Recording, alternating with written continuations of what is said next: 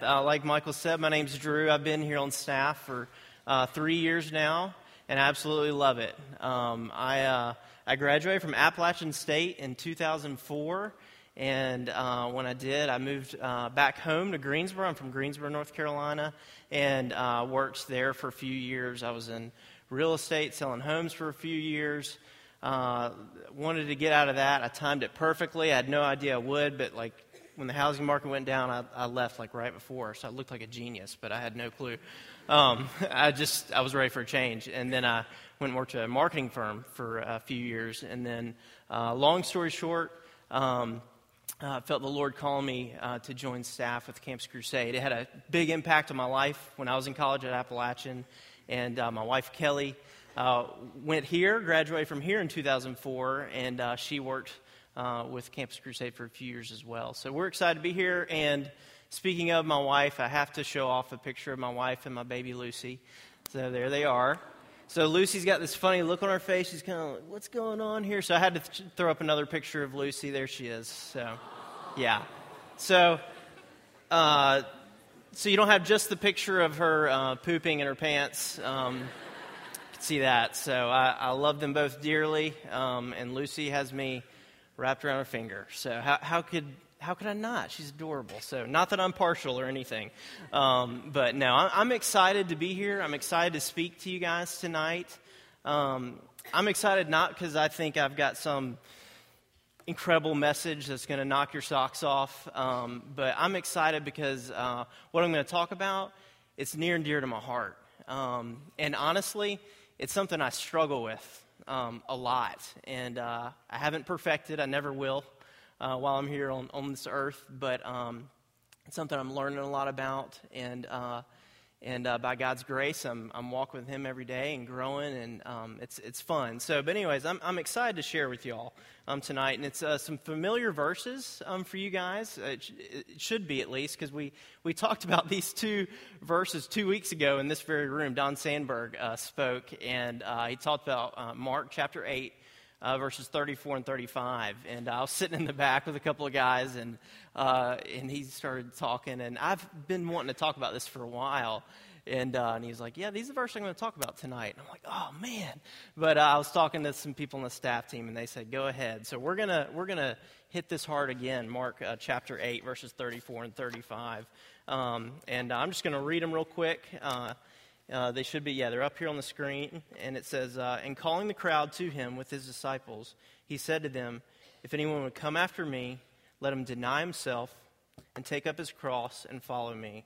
For whoever would save his life will lose it, but whoever loses his life for my sake and the gospel's will save it. So that's where we're going to be going tonight, just going to be looking at what it means and what it looks like to truly follow Jesus and to walk with him, why, and then how we do that. So that's where we're going to be going tonight. But first, I kind of wanted to share with you guys my story, my background. I don't want to share it because it's some crazy story. You're not going to hear it and be crying when you're done. It's not some amazing testimony. But one of the main reasons I want to share it is because I feel like a lot of you guys, not all, and I recognize that, we all came from different backgrounds, but I feel like a lot of you can relate to it. So I wanted to kind of share that, and I think this is where a lot of you guys may have been or are now. I don't know, we'll see. But for me, like I said, I grew up in Greensboro. I was born and raised there. I've got two wonderful parents who love the Lord. They are here tonight. I'm glad they could come.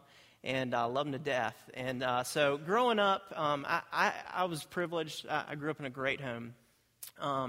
They taught me right from wrong. And at a young age, when I was 7 years old, I remember praying to receive Christ with my mom. And I think we were up in my room and just kneeling over the bed and prayed. And I prayed. I didn't fully understand everything, but I knew that there's a God in heaven who loved me and wanted to have a personal relationship with me. But also knew that I'm not perfect. It comes as a shock to some of you guys, but I'm not perfect, believe it or not. No, I'm a sinner. I'm a dirty, rotten sinner, and because of that, I couldn't have a relationship with God. But the good news is that He sent His Son, Jesus Christ, to come down to this earth to live a perfect life. And then Jesus died on the cross in my place to pay the penalty for my sins. And because of that, I can have a relationship with God. So I prayed that prayer when I was 7 years old. And from that point on, honestly, at the time, the biggest reason I prayed that wasn't so much to have a relationship with God. It was more, to me, it was a get out of hell card. I didn't want to go to hell, and that was kind of what I understood at that point. So kind of fast forwarding a few years, kind of late elementary school and into middle school, I wasn't a horrible kid, but at the same time, I was living for myself. Kind of one of the earliest things I remember is I think I was in 5th, 6th grade. I think it was 5th grade. And we were out on the playground, and we were playing, and the cool thing to do was to cuss, and so I cussed and something, and someone looked at me and they were like, "Drew, what, do you cuss? I didn't know you cussed." And I was like, "What are you talking about? All the time? Yeah, I cuss." Which is not true. Actually, it's funny is, as I'm sharing this stuff, I've realized that some of this stuff my parents don't know. Not that that's a huge deal, but but then after that, I started stealing thousands of dollars from my parents, and no, I'm kidding. So, no, I didn't do that, but I did. I wasn't a perfect kid by any means. But growing up, middle school, high school, I just wanted to live life for myself. I wanted to be popular. I wanted to date girls. I wanted to, be the man. I wanted to be on our soccer team. At our school, we didn't have a football team. It was a small Christian school, so soccer was like the sport to play, and I wanted to be on the team and be good at that. And so that's what I lived for all throughout middle school, high school, going into college, first part of college. That's what I was doing. I was living for me, and I was doing what I wanted to do.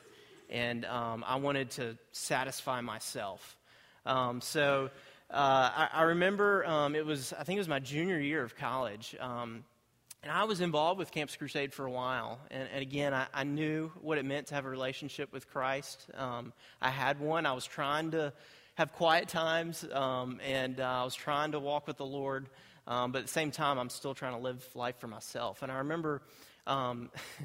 I always hate sharing this. It sounds so cheesy, but I remember it was Valentine's Day.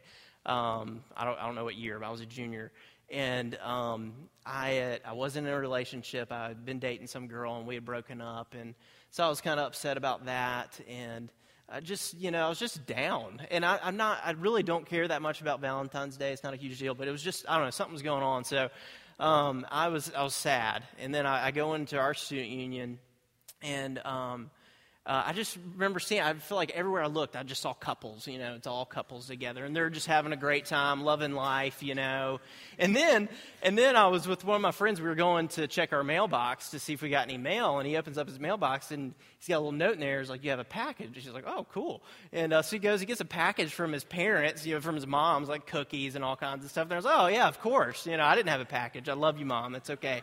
But I didn't have a package or anything like that, and so I was like, what in the world, So I just felt like the world was against me that day. It was just stupid. It's so stupid, but that's how I was feeling. And I remember I came back to my apartment, and I was just down, and I opened up my Bible, and I guess it was where I'd been reading, but I turned to Psalm chapter 73, verses 25 and 26. And in there it says, let me make sure I get it right, but it says, "Whom have I in heaven but you? And earth has nothing I desire besides you. God is the strength of my heart and my portion forever." And I will never forget that day as long as I live. I just feel like in that moment, I feel like God wrote that verse for me and just for me. And I don't know what it was, but I felt like he had just took a 2x4 and just whacked me upside the head in a loving way and said, "Drew, you don't need all these different things. You're trying to fill this void in your life with relationships, with whatever, popularity, whatever it is. You're trying to fill this void in your life, and you're not going to find it in anything else but in me." And so that was the start of kind of a new day for me. And my life hasn't been perfect since then. I've still struggled with those different things at times, but that was a turning point in my life. And so that was a really neat thing that God did in my life. And the reason, again, I share that is not because, again, it's the most powerful testimony you've ever heard. But like I said, I think, and I could be wrong, but I think that's where a lot of you are, or some of you are. I don't know how many. But I think a lot of you have maybe, prayed the prayer. You've received Christ, and you know what it means to have a relationship with God. But at the same time, it hasn't been all it's cracked up to be. And you're like, I feel like there's something more. And so that's why I wanted to share that with you tonight, and you'll see why in a minute. But let's open up your Bibles, if you will, with me, and we're going to turn to Mark chapter 8. But before we get into verses 34 and 35, I want to give a little bit of background. In chapter 8, Jesus and his disciples, they've been traveling around to different places for a while. The beginning of chapter 8, Jesus performs a couple of miracles. And one of the miracles is he feeds the 4,000. And I'm not going to go into that story, but it's a really cool story what Jesus does. And then later on in the chapter, he heals a blind man. So at this point, he's really kind of getting into full swing in his ministry. Word's starting to spread about who Jesus is. And so the buzz is out there now. And so Jesus and his disciples, they left this certain place, and they're going somewhere else, and he sees a kind of a teaching opportunity. And so he asks his guys a few questions, and let me just read for you those questions. It's verses 27 through 30. And he says, And Jesus went on with his disciples to the villages of Caesarea Philippi. And on the way he asked his disciples, Who do people say that I am? And they told him, John the Baptist, and others say Elijah, and others one of the prophets. And then he asked them, But who do you say that I am? And this is interesting. This is key. Peter says, "You are the Christ," and then Jesus strictly charged him not to tell no one about it. That's important. What Peter said, he said, "You're the Christ," and it was when he said that, he was correct. It was a correct statement. And I don't know exactly what Jesus is thinking, but I think he was thinking something along the lines of, yeah, Peter, you're right, but what does that mean to you? See, back in the Jewish culture in this day, the Christ meant Messiah or the Savior, and there was all kinds of Old Testament prophecy that's talking about Jesus coming. They don't know for sure it's Jesus, but they're talking about the Messiah that's coming. So the Jews, they're under Roman rule, okay? Rome has taken over the world at this point, or a lot of the known world or whatever at this point, and so, they're looking for freedom, and they're thinking that their Messiah is going to come and save them. He's going to, I don't know how, I don't know if it's Jesus starts a revolt and they kick the Romans out. I don't know what they're thinking exactly, but that's kind of what they're thinking. But it's important because Jesus, he takes a different approach. In verses 31 through 33, he says this, and he began to teach them that the Son of Man must suffer many things and be rejected by the elders and the chief priests and the scribes and be killed, and after 3 days rise again. And he said this plainly. And Peter took him aside and began to rebuke him. But turning and seeing his disciples, Jesus rebuked Peter and said, "Get behind me, Satan, for you are not setting your mind on the things of God, but on the things of man." So what's going on here? I think what's going on here is, well, one, Jesus just rocked the disciples' world. So they weren't expecting that. This is one of 3 times in the book of Mark that Jesus predicts his death and resurrection. And this was the first time that this happened. So this is one of the first times the disciples are kind of hearing, what do you mean you're going to die? You're going to be rejected by the Pharisees and the teachers? What do you mean you're going to be rejected? So it kind of throws them for a loop. I think that's what happened to Peter. He was like, what? And I love his passion, but sometimes he can get ahead of himself, and I relate well to him because I'm that way often as well. But so Peter kind of steps in, and like it says here, he rebukes him. And again, we don't know exactly what he says, but I've been reading commentaries and trying to figure out like what was going on, and kind of what it was saying is he was shocked. That's not what his view of what Jesus was supposed to do. So he was, kind of thinking, wait a minute, that's not what I signed up for. No, thank you, Jesus. When I signed up to follow you, I didn't sign up for this brand of suffering. I don't want to die. I should probably expect to suffer too. Is that what you're saying? And I'd really rather not deal with that. That's kind of what they've been saying, that Peter was just in shock, and that's how he was rebuking Jesus, and then Jesus sets him straight quickly. So what I'm getting at, and the first point I want to make is to accept Jesus as Lord, or to truly follow him, is to accept not only his glory, but also his suffering and rejection and death. So it's one thing to accept Jesus for all the cool miracles he was doing and all those things, but also for the things that were to come. And the second point I wanted to make, kind of on the same note, is we need to treasure Christ more than comfort or safety. And that takes us to verse 34. If you will, look at verse 34 with me. It says, "If anyone would come after me, let him deny himself and take up his cross and follow me." So if someone wants to truly follow Jesus, what it's saying in this verse is he's got to deny himself. And what does that mean, to deny yourself? Well, I looked up the definition for self-denial in Webster's, and this is what it says. It says a restraint or limitation of one's own desires or interest.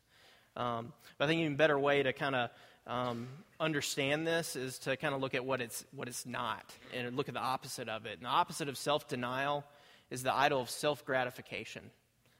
Living for yourself, wanting to do what you want to do, pleasing yourself. And, Jesus says you got to deny yourself. And then he goes on to say, and not only that, you need to take up your cross. And what does that mean, to take up your cross? And kind of the same thing. Let's look at the opposite of what taking up your cross is. And what that is it's the idol of self-preservation, which is basically looking out for your own interests, looking out, again, for yourself and doing what you want to do, taking care of yourself and not anybody else, or caring about anybody else. So that's verse 34. But it goes on in verse 35, and he keeps talking, and he says, and this is the third point I want to make, is true life is lost by failing to follow Christ in the way of the cross. Let me say that again. True life is lost by failing to follow Christ in the way of the cross. So let's look at verse 35. Verse 35 says, "For whoever would save his life will lose it, but whoever loses his life for my sake and the gospel's will save it." Jesus endured the cross by his gaze beyond the pain. He looked beyond the pain and knew his purpose of why he had to die for us. Hebrews 12:2 says, "Looking to Jesus, the founder and perfecter of our faith, who for the joy that was set before him endured the cross, despising the shame, and is seated at the right hand of the throne of God." We as believers are called to do the same thing. We're called to endure our present sufferings in this life for the gospel, for the hope of our future glory someday in heaven. And honestly, it's kind of hard for me to even say for us here in America, because our suffering is nothing like what Jesus and later on his disciples suffered. For us, it's maybe someone ridiculing us. And that's hard for me. I'm not going to lie. I fear drives me a lot. And I don't want to go up and talk to this guy and him thinking, "Oh, this dude's weird." So that's hard for me too. But it's hard to think about when we talk about suffering. What we have to suffer really is nothing like what they have to suffer, or what a lot of people have to suffer around the world to share their faith. Or to believe what they want to believe about Christ and who he is and what he's done for us. So that's kind of humbling when you think about it that way. But I also want us to look at one more verse, what Paul says in Romans 8:18. He says, "For I consider that the sufferings of this present time are not worth comparing with the glory that is to be revealed to us." It's a good verse. Okay, we've kind of looked at these couple of verses here, and we kind of look at what they're saying. We've got to deny ourselves. We've got to pick up our cross and follow Jesus, and we can't try to save our own life and live it for ourselves. We got to surrender to Jesus and what he wants for us. But for me, it's hard for me to just hear, okay, what is this verse saying? A question I always ask myself a lot of times about a lot of different things is why? Why do we need to do these things? So we've talked about what, so why? I know I'm supposed to surrender my life to Christ. I know I'm supposed to truly follow him and what that looks like, but why? And if I'm being honest, That's hard to do. I mean, it's hard. I want to live life for myself. I want to do what I want to do. We're all selfish at times, some more than others, but we're all selfish and want to do what we want to do. But a couple of reasons why, and one I shared earlier, and that's why I shared my story with you of my life and some of my struggles, is I tried doing that. I tried living life for myself. I tried to please myself, whether it was through relationships, whether it was through popularity later on when I was working, whether it was through making lots of money. You can fill the blank. There's a million different things that we all try to fill a void within our life, that we're all striving to make better grades, to have this kind of power, to, again, relationships, whatever, you name it. We all do it. We all do it.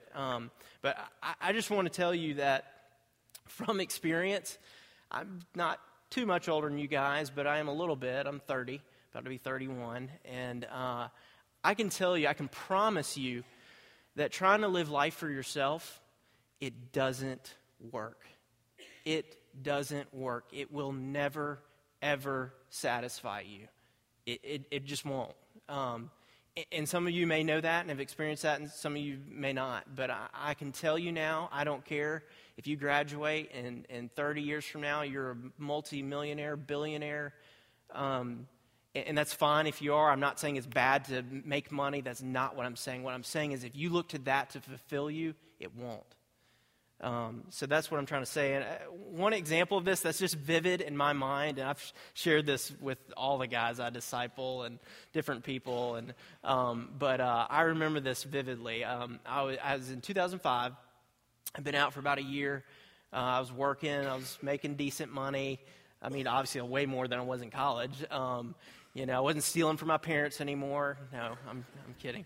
So I'd been saving up money. I'd been saving up to buy a car, and I was looking at different cars to buy, and it's kind of cool to now kind of have a choice of what I wanted to buy within reason. I wasn't looking to buy a Mercedes or something. That wasn't quite my budget. But I was looking for a car to buy, and I finally landed on one, and I wanted to get it was a new model just come out, the 2005 Nissan Xterra. And it was perfect for me. I loved it. I thought it was a great car. And I did. I bought it new, which isn't wise, but that's for another talk. So I bought my car. I remember I drove with my brother, took me there. We went to Wilkesboro. I had a buddy that I knew from college, and he gave me a good deal on it. And bought the car. We get it. We're driving back. Aaron's following me, my brother. And it was exciting. It was fun, and it was exciting. It was cool, and that's okay. It's okay that it was exciting and fun. But I remember it was a week later, I got in my car. I was going wherever I was going. I don't remember. I had somewhere I needed to be. And as I'm driving, it just dawned on me. While I was driving, I gotten in. I hadn't thought twice about, oh, sweet, I'm driving in my new car. This is great. It just dawned on me like that. I was like, wow. The newness, the fun of it, the excitement has already worn off. It had been a week, and at this point, this is the biggest purchase I had ever made in my life, And you can relate to that. Think of it at Christmas when you were a kid. You're all excited about this new toy, and you get it, and you play with it for 2 days, and then you put it down, So the newness of things wear off quickly. So I just kind of wanted to share that, but also I know it's one thing to hear from me talking about buying a Nissan Xterra, but I want you to hear there's a video we're going to play, and it's Tom Brady, quarterback, New England Patriots. And I want you to just listen. It's a very short video clip, so just listen to this video real quick. And a lot of you may have seen it.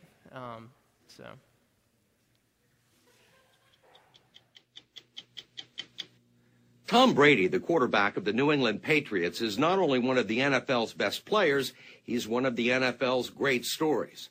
At the tender age of 30, he has already won 3 Super Bowls, an accomplishment that ranks him with some of the best quarterbacks ever to play the game. And he's having one of the greatest seasons in pro football history. When we first reported on him back in 2005, he seemed underrated and almost overlooked. He doesn't have the arm of Peyton Manning, and he doesn't have tattoos, and he doesn't take steroids, and he's never held out for more money. All he knows how to do is win. It's what you always wanted. You're right. It has. And I didn't think it came with all the other baggage, though. In addition to his success on the field and his sex appeal off it, there is also the $60 million 10-year contract to play with the Patriots. I mean, I'm making more money now than I ever thought I could ever make playing football. But with all that money, fame, and career accomplishments, we were surprised to hear this from him. Why do I have 3 Super Bowl rings and still think there's something greater out there for me? I mean, maybe a lot of people would say, hey, man, this is what it is. I reached my goal, my dream, my life is... Me, I think, God, it's got to be more than this. What's the answer? I wish I knew.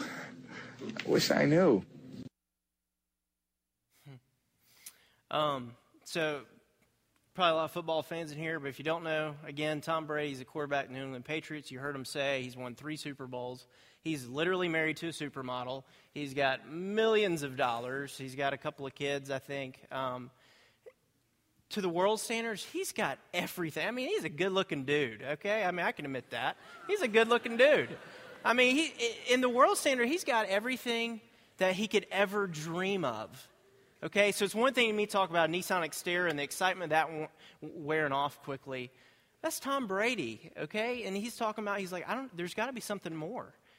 I'd love to talk to him and tell him what that is. So I just think that's telling. And Damon shared that video with me. I'm glad he did, because I just think that's crazy. So that's one reason why. It truly doesn't satisfy. And the second is Jesus is the only one who can truly satisfy us. He said in John 6:35, I'm the bread of life. Whoever comes to me shall not hunger, and whoever believes in me shall never thirst. Psalm 73, 25 and 26, I said it earlier, I'm going to say it again. Whom have I in heaven but you? And there is nothing on earth that I desire besides you. My flesh and my heart may fail, but God is the strength of my heart and my portion forever.